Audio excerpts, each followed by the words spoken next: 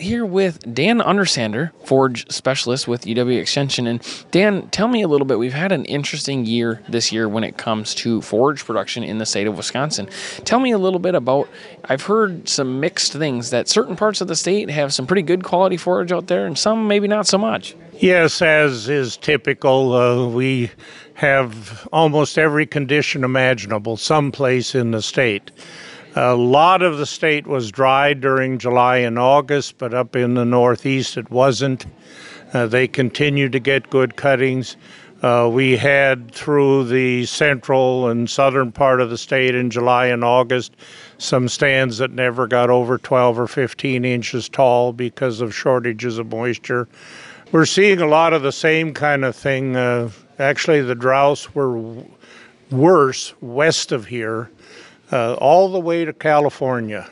And that is this year a little over half of the forage production region of the United States. So what we're seeing is that most places, at least those with irrigation, got decent crops. Some of the western states that had their water cut off because of the drought and the low level in some of the reservoirs and lakes. And the same is true as we go north of the Canadian border, that on the eastern Canadian area we were okay. On the central it was mixed, and then the west was dry. So we're in a situation where we are short on forage. We are probably going to see the prices stay high then for the next year. And I would encourage everybody that has some to think about the potential for marketing it.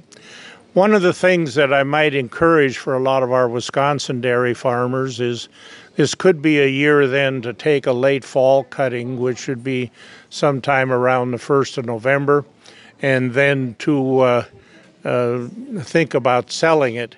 If you're going to sell it, you are ahead to hire somebody to make medium square bales, half-ton bales, rather than to put it in round hay bales. Historically, the round bales have sold for about $60 a ton, less than the square bales.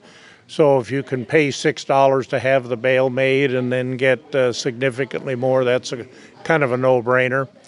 The reason that round bales don't sell as well is they're mainly made for local use because they're difficult and expensive to transport, whereas the square bales stack better.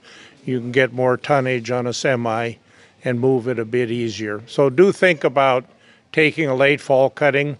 If you've had at least some 30-day intervals and a 35-day is better, we got better than an 80% chance of it making it through the winter in good shape, and that's better odds than we can get in Las Vegas. Sure, definitely. Now, talking about the droughts and problems that have been more in the West, do you foresee, you're encouraging some people to market their hay this year. Do you foresee a lot of that high dairy quality hay leaving the state of Wisconsin to go west?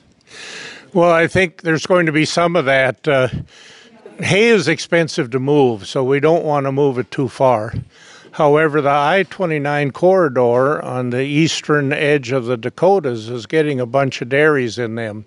And they have always drawn hay from the Nebraska, Kansas, Colorado, and other regions to the west.